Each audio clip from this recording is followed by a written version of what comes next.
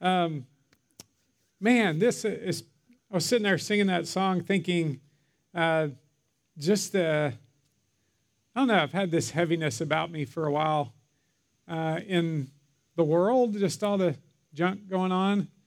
And then I was telling my brother was visiting this weekend, I was like, I really get the whole midlife crisis thing. I get where that comes from. I got two parents who are in their upper 80s who are really struggling health-wise, and a son in college, and my second son, Campbell, in his senior year. So it's like, everything's, you're going, oh, wow, this is but a breath.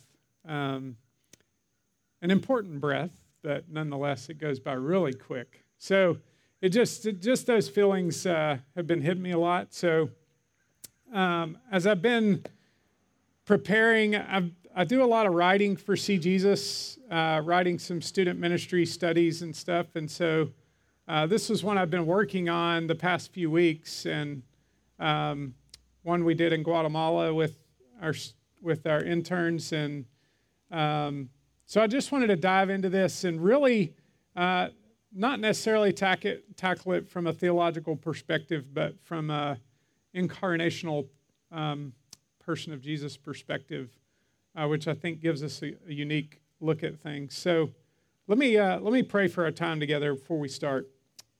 Holy Spirit, we know that you always come alongside your word. You bring wisdom, correction, rebuke, training, and righteousness. And so we submit ourselves to you this morning. And Lord Jesus, we ask that I really do ask that none of us would leave here the same. I pray that we would have a different perspective on the world's wisdom versus your wisdom, a different thought perhaps about who is this person named Jesus that we keep encountering. So I just pray, Holy Spirit, you work those things in our hearts. In Jesus' name, amen. So we're going to be looking at Mark chapter 10 on the rich young man. And so as we start this, I just wanted to give you a couple thoughts. What if you encountered a person that came up to you and you were in conversation with them and they said, you lack one thing. Or they said, you don't see, or you don't hear, you don't understand. Perhaps they even say you're foolish. Maybe they even say you're greedy. You've invited the wrong people to your own party. Maybe they would say, you're a dog. Your faith is small. You still don't get it.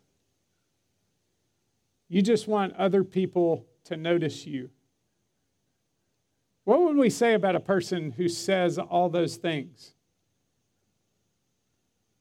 Like if you're ever reading through the Gospels and you encounter Jesus in a real way, you have to conclude sometimes, this guy is just rude. Like nobody does the things the way Jesus does. Nobody says, you don't see, you don't understand, you don't hear. We might say those to our kids, but we don't say them outside of the home, really. Jesus has this amazing way about him in his honesty, and we often describe it as blunt, rude. We might say he's honest. We might say, man, Jesus is one of those northerners that's come down, and he's really honest. They're much better at honesty than us southerners. Ours is a passive-aggressive honesty.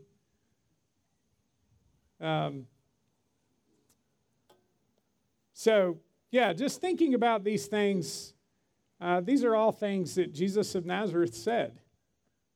So what do we make of the honesty of Jesus? Why is it surprising to us that Jesus says these words?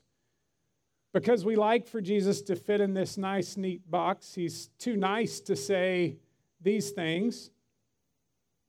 Or maybe you do have a negative response to Jesus when he says those things, like when he says to a woman, "You're a dog," you're like, man, Jesus, lighten up. Like, you're being kind of rude here. Maybe we would say in an honest response, Jesus is kind of a jerk sometimes, it seems like. So I want us to really wrestle with something this morning, and it's something that has hit me a lot lately. Do I need to back up a little bit? I may have I cheated too much. Getting too in front of those things. That's good. Okay. One thing we've really wrestled with in our culture is you hear this phrase over and over again about truth. Like, go find your own truth. Truth is what's within you. To find truth, you must be to really hold on and live your truth, you got to be authentic to yourself. All those kind of things we hear in our culture. And sometimes I'm like, man, is that really true? Do people really believe that? So I Googled it. And I Googled a TED Talk on finding your truth. I was just curious. And I listened to one, and this is what it said. See if you can hang with me on this. The lady who was presenting this particular TED Talk said, there's some truths in here, but also some not truths. So, truth, how do you define who you are?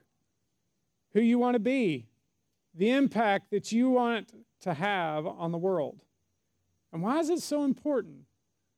It's important to understand your truth because to live a fulfilled life, to maximize your potential, to make the impact that only you can make with your singular design DNA, you need to know who you are so that the choices in your life's journey resonate with what's inside. So what is the truth? What's your truth? How do you find it? How do you live it? So how do you find your truth? She continues. Our truth is found by collecting all of life's little treasures and putting them all together till one day a picture forms before us and we can grasp the definitive description of who we are. Last line, living your truth is about remaining authentic to yourself. Am I doing what resonates with my truth? Often, as followers of Jesus, we can kind of mockingly laugh at those statements and say, yeah, that's what the culture believes because they don't have an absolute truth. We have an absolute truth. But I found it really interesting, Jesus' reaction to the rich young man who really is operating in his own truth. What do you think about those ideas of truth? So let's look at the way Jesus handles a rich young man who's operating in his own truth, his truth. He's trying to be authentic to himself in the way that he's doing life. If that's what the culture says, that's the way you find truth, let's see how Jesus interacts with a man who has found his truth and is living it out, and he encounters Jesus. All right? So, that's a long introduction, but I promise I'm going to stay within the time. So let's stand for God's word in Mark chapter 10. We're going to read 17 through 23. And this is Jesus' encounter. He's kind of been with his disciples, and all of a sudden he encounters this rich young man.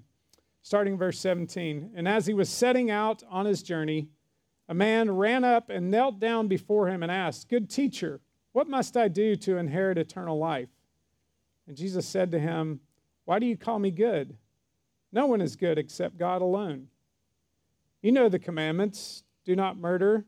Do not commit adultery. Do not steal. Do not bear false witness. Do not defraud. Honor your father and mother." And he said to him, "Teacher, all these I have kept from my youth." And Jesus, looking at him, loved him and said to him, "You lack one thing. Go, sell all that you have and give to the poor, and you will have treasure in heaven. And come, follow me." Disheartened by the saying, he went away sorrowful, for he had great possessions. And Jesus looked around and said to his disciples, how difficult it will be for those who have wealth to enter the kingdom of God. This is the word of the Lord. Amen. You may be seated. So with the background of that and just thinking about the truths that are there, so think about this man. He comes up to Jesus. What do we know about this man? What can you tell in the text about this man? Look at the physical posture with which he comes. He's setting out on it. Jesus is setting out on a journey. Now, a man runs up to him. You can almost picture it, imagine it in your head. He's running up to him and he kneels down. He's kind of still out of breath. And he asks, teacher, the greatest question you could ever ask Jesus, how do you inherit eternal life? I mean, what a question. But what does it reveal to us as we incarnate with this man? What does it reveal to us about him? What do we know about this man from the passage? We know he's kind of respectful. He kneels before Jesus. He compliments Jesus and calls him good teacher. He's seeking. He's still looking for answers. He goes straight to the point and he asks the most important question you could ask. He's kind of would be labeled in our days probably an achiever. Right? He's got a lot of wealth. He's got a lot of status. But he's uncertain about this one thing, and his conscience is kind of bothering him. And lastly, we know that he's wealthy because he had great possessions. So what truth has this man discovered for himself? Are y'all tracking with me on this? Everyone in our culture right now, and I say our culture because it's part of us, we've created the culture that we live in, we're part of it. Our culture is saying, you discover your own truth and live by that truth to be authentic to yourself. Authenticity is that, right? That's what it's all about right now. Being authentic to yourself, whether it's truth about sexual orientation, truth about whether or not Helen Keller was actually real, truth about whether we actually went to the moon. Believe me, they're all out there, as are these really truths. So what do we do with this man who's discovered his truth and he's living by it? His truth is money equals life. Possessions equal life. Materialism equals life. Good deeds equal life. Was he being authentic to himself in his pursuit of this? Absolutely, in his own head, in his own mind, he was being authentic to himself. He really was living by what he perceived to be the right truth. Was he right? No. And we can say no because we have kind of this, right? We're the church, right? We can say, no, he didn't have it right because he went to Jesus. But look, how does he actually reveal to us that he didn't think he had it right? He goes to Jesus. And he's going and asking a question. There's something missing in this person's life. No matter what his authentic truth is that he's running after and it's guiding his principles in his life and why he does what he does, there's one central thing that's missing, and he wants to find out what that was. So he goes to the truth teller. Where do you think, before we go to the truth teller, where do you think this rich man might have learned his truth? So if all of us in this culture we're swimming in are learning these truths, and our kids are learning truths to live by, this is the current they swim in. No matter how much we try to protect and get, it's in our culture. It's in the stream. Where do you think this man learned this? That money equals life. He may have learned it from his friends, from his family. Maybe his upbringing. Maybe he's a trust fund child. We don't really know where he got his wealth. But it is the thing that he has said to himself, this is what it looks like to live out my truth. And of all the places he could have gone for truth, he goes to Jesus, this man who's known for wisdom. And he calls him, the first thing out of the chute, he calls him good teacher. And this is a really strange reaction of Jesus. I'm like, Jesus, like, you are the good teacher. Well, he could have said great teacher. He could have said amazing teacher. Jesus is the greatest at just strictly teaching. Line him up with all the greatest teachers in the history of the world. He was the greatest. He's amazing. So why did Jesus rebuke the man's good teacher comment? There's a couple ideas behind this, but in the first century, no one addressed a rabbi with that descriptive adjective. They didn't usually put any descriptive adjective in front of rabbi or teacher. It was just part of the historical custom that they did not do that. But notice how Jesus handles the compliment.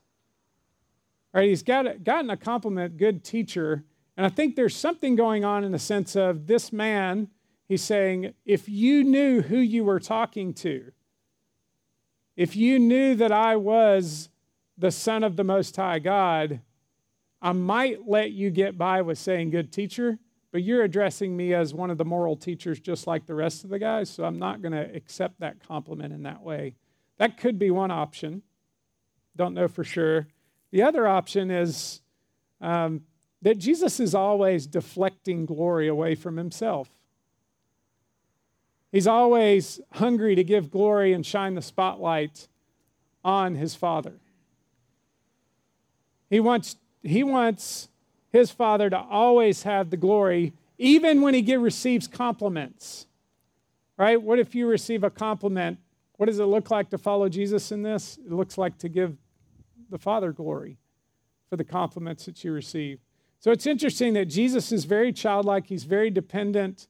And even in the mundane, seemingly insignificant things like good teacher, he yields to his Father.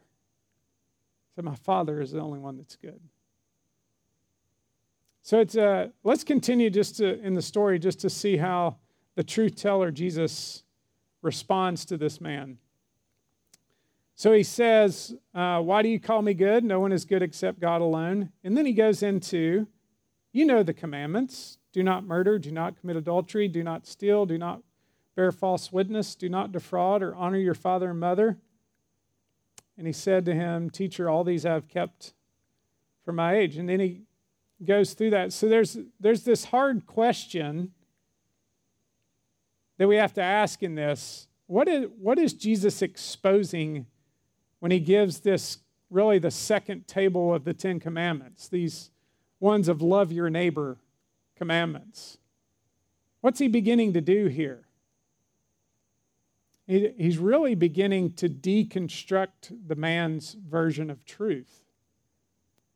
He's starting to break down what he has built his pillars on in his life, right? If the rich young man is giving the TED Talk, he's giving the TED Talk saying, this is what truth looks like. It looks like collecting all these things in your life and then being authentic to yourself and living those out. And Jesus is saying, actually, let me deconstruct what your version of the truth is, and let me give you a more clear pathway. And the one way he's getting at that, he starts with these really basic things of, you think you've actually kept the commandments on the surface, but really in the depths of who you are, Jesus is trying to get at he's trying to bring conviction to the man's heart. And the man doesn't respond to those with conviction. But the deconstruction of his version of the truth, he says, teacher, all these I've kept since I was a boy. Is he being honest with himself? Absolutely. Is he being authentic? Absolutely. He's being authentic and true to his version of the truth. But he probably thought he'd really kept all those. We would think of that, man, that's confident, arrogant, prideful. We could list a bunch of things and really nail this rich young man to the ground. But notice, what is often our reaction I want to really drill down maybe too personally here. I'm not going to ask just answer this in your own heart. When I started reading the TED Talk thing about finding your truth, was there a little bit of cynicism in your heart? Or a little bit of like, yeah, the world, they're just always running after those things. Or maybe you've dealt with that. Maybe you have a prodigal in your life who's run away from the church and run away from God's word, and there's like bitterness and anger that stirs up in you when you hear these things.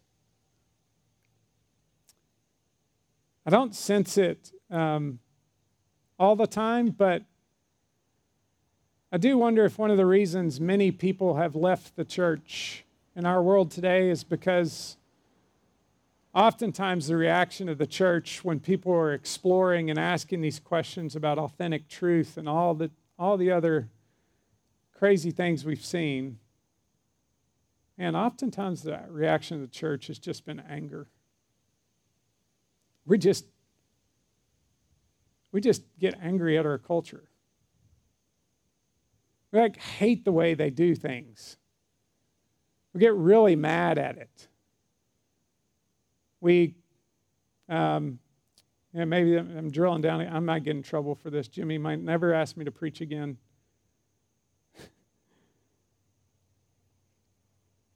There is a culture of evil in our world that we are combating, but we cannot combat that by bolstering ourselves behind a political leader. We cannot combat that by embracing views of Fox News or CNN. That's not the church. Let me tell you a quick detour of where I've been praying and a little bit nervous about the trajectory of the American church. I have a friend who's in Northern Ireland. If you know anything about Northern Ireland, there's an orange and a green party in Northern Ireland. The orange party is the staunchly conservative party. The green party and they're divided not only politically, but they're divided by Catholics and Protestants. And so my friend was a pastor in a church there, and he was in a town that was heavily influenced by the Orange Party, which was the strong conservative party, the Protestant party of Northern Ireland. And as he started to cast vision for this church and wanted them to go share the gospel, and he was asking and pushing the church to go share the gospel with their Catholic friends. Well, their Catholic friends are part of the Green Party. They're not part of the Orange Party. So my friend, who's a pastor, actually got kicked out of his church and out of his denomination because he was promoting evangelism to the Catholics who didn't believe in the work of Christ, and he wanted to go evangelize his neighborhood, but because the Orange Party was so conservative and strong, the power of that political party got him booted out of his church. And I just say all that. I really loathe politics for the most part of my life and avoid it as much as possible. But could it be, if the church keeps attaching itself to political ideals, that we end up like Northern Ireland? And I say all that to learn from Jesus. Look at verse 21. The familiar pattern of Jesus. And Jesus looking at him. He sees people. He doesn't see ideals. He doesn't see political agendas. He doesn't even see the man in the sense of seeing. He's not so laser focused on this man's authentic truth, the truth that he is living by, that he misses the man, he actually sees the man with his eyes as an individual, as an image bearer of the God who made him. Looking at him, and he loved him. And he said to him, "You lack one thing." This is what the church should look like. Love is at the center of the universe. It's the primary characteristic of our God. After John the Apostle has encountered the living Christ and lived for 60 to 70 years, he is writing his epistle, and the one overarching characteristic he can't get out of his head after encountering Jesus and knowing who God is, he's trying to sum it up. Who is God? Who is God? What am I going to write down? What am I going to put in the Holy Scriptures when I write this down? What's the Spirit telling me to write? John says God is love. God is love. It's to be the primary characteristic of the church. Here is perhaps a rich, arrogant jerk that's an overachiever, that's a type A personality, that's in your face, the kind of person that I would probably not want to have a conversation with and probably run the other way with. And what does Jesus do? He looks at him and he loves him. How do we know that he loved him? Seems like a weird question, right? How do we know that Jesus loved him? Because Jesus didn't wave a flag and go, "Hey, Peter, when you tell Mark this story so he can write it down later, I want you to tell him that I loved him." Jesus didn't wave the banner or say, "Hey, guys, watch this. I'm getting ready to love the rich young ruler." No, this is Peter's account, who goes and tells Mark later, "You're not going to believe what happened." And oh, by the way, side note, you can research this on your own. There are some scholars who believe that the rich young ruler was actually Mark, which kind of blows your head up, but we don't know if that's true or not. But if Peter is conveying this to Mark to write down, or if Mark is encountering this, why would he write Jesus loved him? What are the attributes, the characteristics, the mannerisms of Jesus in this moment with this rich young ruler that would be summarized in the words, Jesus loved him?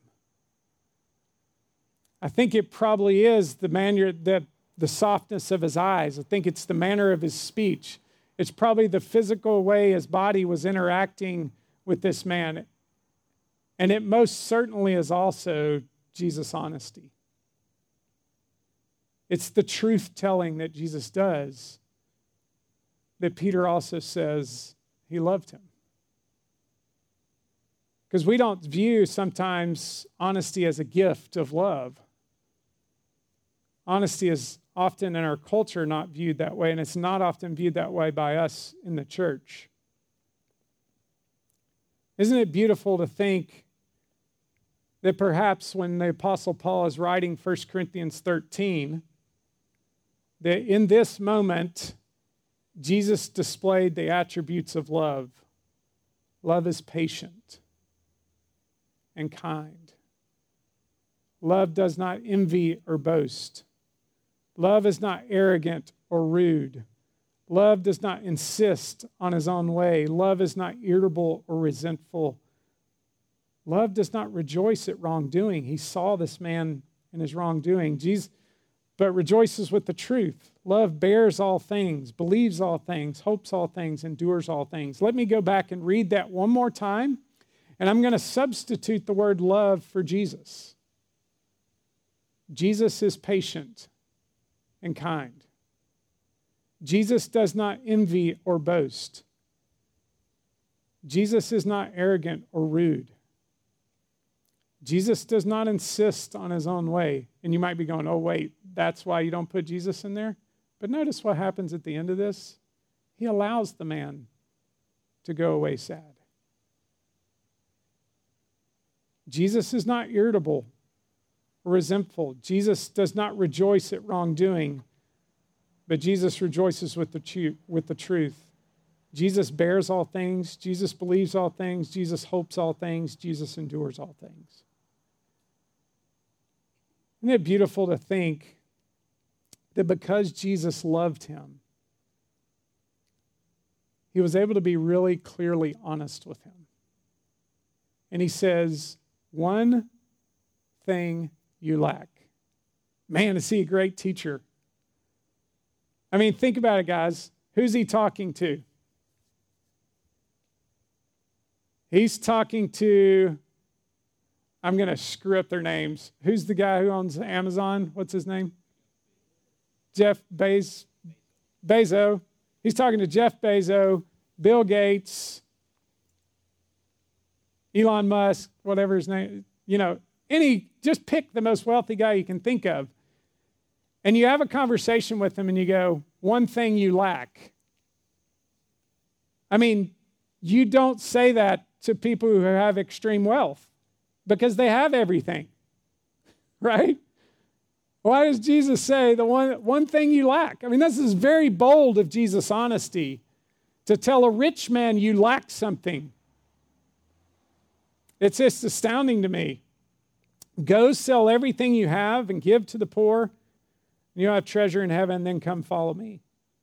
What right does Jesus have to say these things? Right? We could be in our culture swimming in this authentic self. This is my truth. This is my sexuality. This is the way I've defined what life looks like. And someone is going to point out to us and go, how dare you, follower of Jesus, tell me what you think is right? How does Jesus handle the situation? What right does Jesus have to tell us what truth is? Right? He is the ultimate truth teller. But it is the big question. When all truth is, each individual does what is right in his own eyes, we're living the days of Judges again. What right does Jesus have? Jesus is the authority of reality in the abundance of life. And here's the beauty of the way Jesus loves him, is that he loves him so much that he's not willing to let this man stay in his lie. He's not willing to let the man stay in his version of authentic truth. But how does he go about doing it? He loves him, he cares for him, he's honest with him, and then he trusts the Spirit with him. Jesus is not like hammer, hammer, hammer. He's soft, gentle, kind, tells the truth, and trusts the Spirit. It's a really beautiful testimony for the church. It's a really beautiful testimony of how we should love others who are living out what they believe to be their truth. They really do. But we have to carefully deconstruct that and lovingly help them reconstruct it in the manner that we communicate with them. So if you compared the two truths, Jesus' truth and the rich young man's truth, the rich young man's truth says, or Jesus says, one thing you lack. Rich young man comes back with his truth and says, but I have all I want. Jesus' truth says, go sell everything. The rich young man says, but I have a lot of possessions that I really like. Jesus says, give to the poor.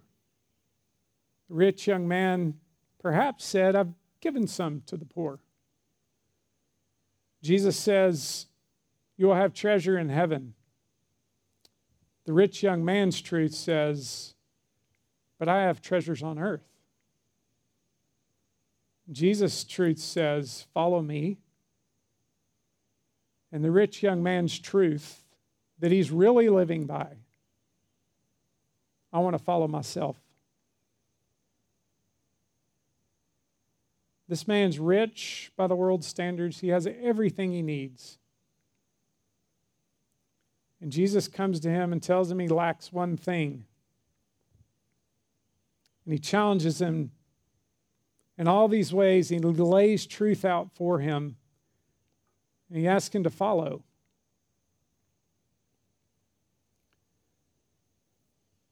Jesus loves him so much that he would tell him the truth and then trust the Spirit. Honesty is a gift of love. Do you believe that? Do you believe that when you receive it, like when somebody's honest with you? Let me give you just an example. It's like a father who catches his son looking at pornography. And he knows his son is playing with fire, so he lovingly warns him. Maybe he reads 1 Peter 2:11 that says, "Beloved, I urge you as sojourners and exiles to abstain from the passions of the flesh, which wage war against your soul." Your battle with pornography is a battle for your soul, the Father says. You can't win the battle on your own. I'm not sure what to do, but I'm with you in the struggle. Let's find some help. It's because the Father loves the Son that he's compassionate towards him in the struggle. But it doesn't just stop there. It's also honesty that he gives him. Honest with his son that you're playing with fire and this is going to destroy your soul. It's waging war. But he's also honest with himself and says, I'm not sure what to do. We're going to find some help. Life in Jesus Christ is lived with this beautiful balance of compassion and honesty. We fall, some of us on the compassion end and some of us on the honesty end, and Jesus holds the two in perfect balance and says, this is what love looks like. Honesty is a gift of love from Jesus. The question is, how do we receive it? How do you receive honesty from others who are trying to do it in love? Maybe not perfectly in love, but they're honest, and like none of us really like criticism, so we react in different ways. But Jesus is really asking this man to die to something, to die to himself, and to come to the reality of Jesus is saying you've got to abandon this authenticity to self, to follow me. And here's the beauty of that is when we abandon authenticity to self, we're actually not giving up authenticity. We're actually embracing the most authentic person who's ever walked the earth. Right? It's a cultural inroad for us. If authenticity is at its height right now, you can introduce the gospel to someone by saying, hey, can I tell you about the most authentic person who's ever lived? He never exaggerated a story. He never over-embellished something. He was really humble. He was somebody that would really listen well, and he asked really great questions. This person named Jesus was the most authentic person you'd ever meet. And he has this thing about truth that is really compelling. Right? Jesus' pathway that he's calling this man to is an invitation, right? It's a gospel connection.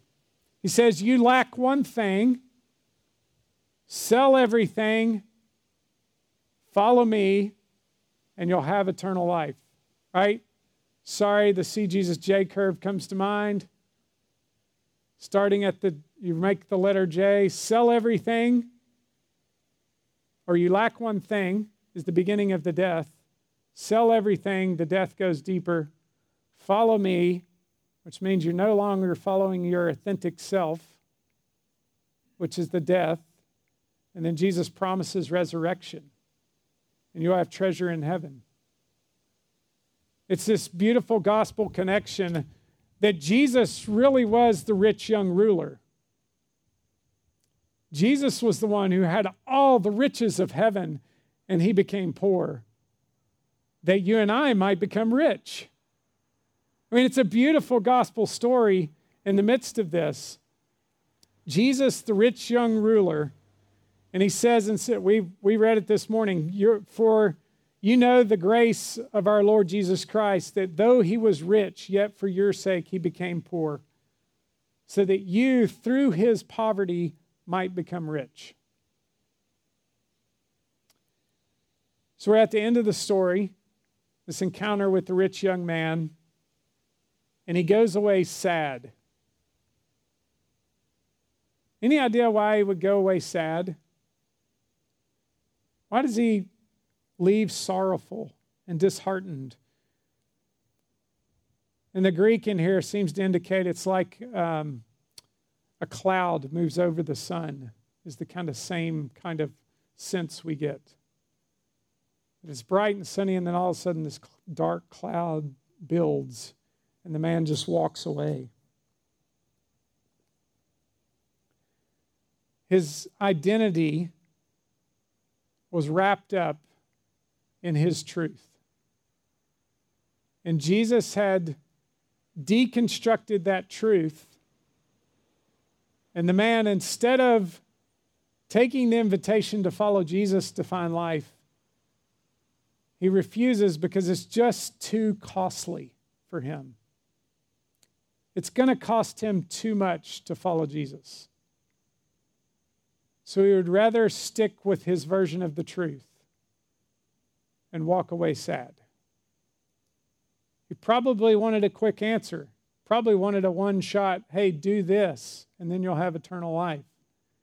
And Jesus says, actually, I love you too much to let you stay in your version of the truth. So I have to tell you that your truth's not going to work. It's not going to bring you life. It's going to bring destruction. And Jesus offers him life. And the result is that he's sad because it's unraveled his entire identity of who he is as a person. So, what about you? How do you respond when you see other people's truths deconstructed?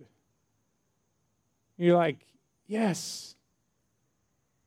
Celebrate in a taunting way. Or how do you deal with truth in your own life when it's deconstructed? Whether it's by a friend, whether it's by the Spirit or by the Word. Do you embrace it as, hey, this is God's way of calling me into an eternal life? Really, the final question to ask in this is what do you end up doing if you were the one in the conversation with Jesus? And he looked at you and he loved you. And he said, give this away and follow me. What is the one thing in your life that would be really hard to give away to follow him? What's the one thing that would make you go away sad if Jesus said, that's the thing I want? Because he's pretty radical. He has several disciples he calls, like, I want to go, like, say goodbye to my parents, leave. Brothers, sisters, he's like, I'm going to give you so much more. So what is it in your life? Let me close with this story. When I was doing youth ministry at First Pres downtown, and we had a ministry with Macaulay students. And I'm not going to use the kid's name. We'll just call him Ryan. Ryan was a boarder student. His parents owned a professional sports team. Ryan had everything he wanted. And everything he thought he needed, he had at his disposal. And I can remember I developed a relationship with him over a couple years and would share the gospel with him. We were sitting at Macaulay School watching a baseball game. We were kind of sitting on the grass hill down the third baseline and watching the game. And I was just talking to him and shared the gospel with him again. And there was something different this day. He just said really bluntly to me, Robert, I have everything I want and everything I need. I don't need Jesus. And I, furthered the conversation with Ryan, who had everything at his disposal. And I walked away sad. Ryan walked away content in the truth that he had built for himself. And I'm still sad for him because I don't know where that ended up.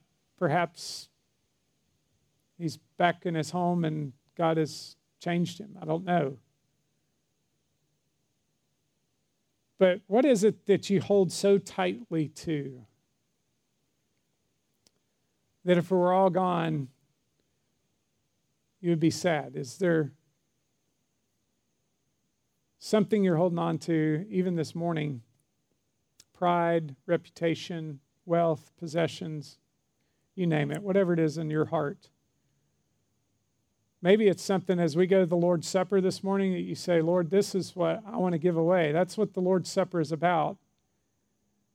It's about someone named Jesus who became poor that we might become rich and we have the treasures of heaven.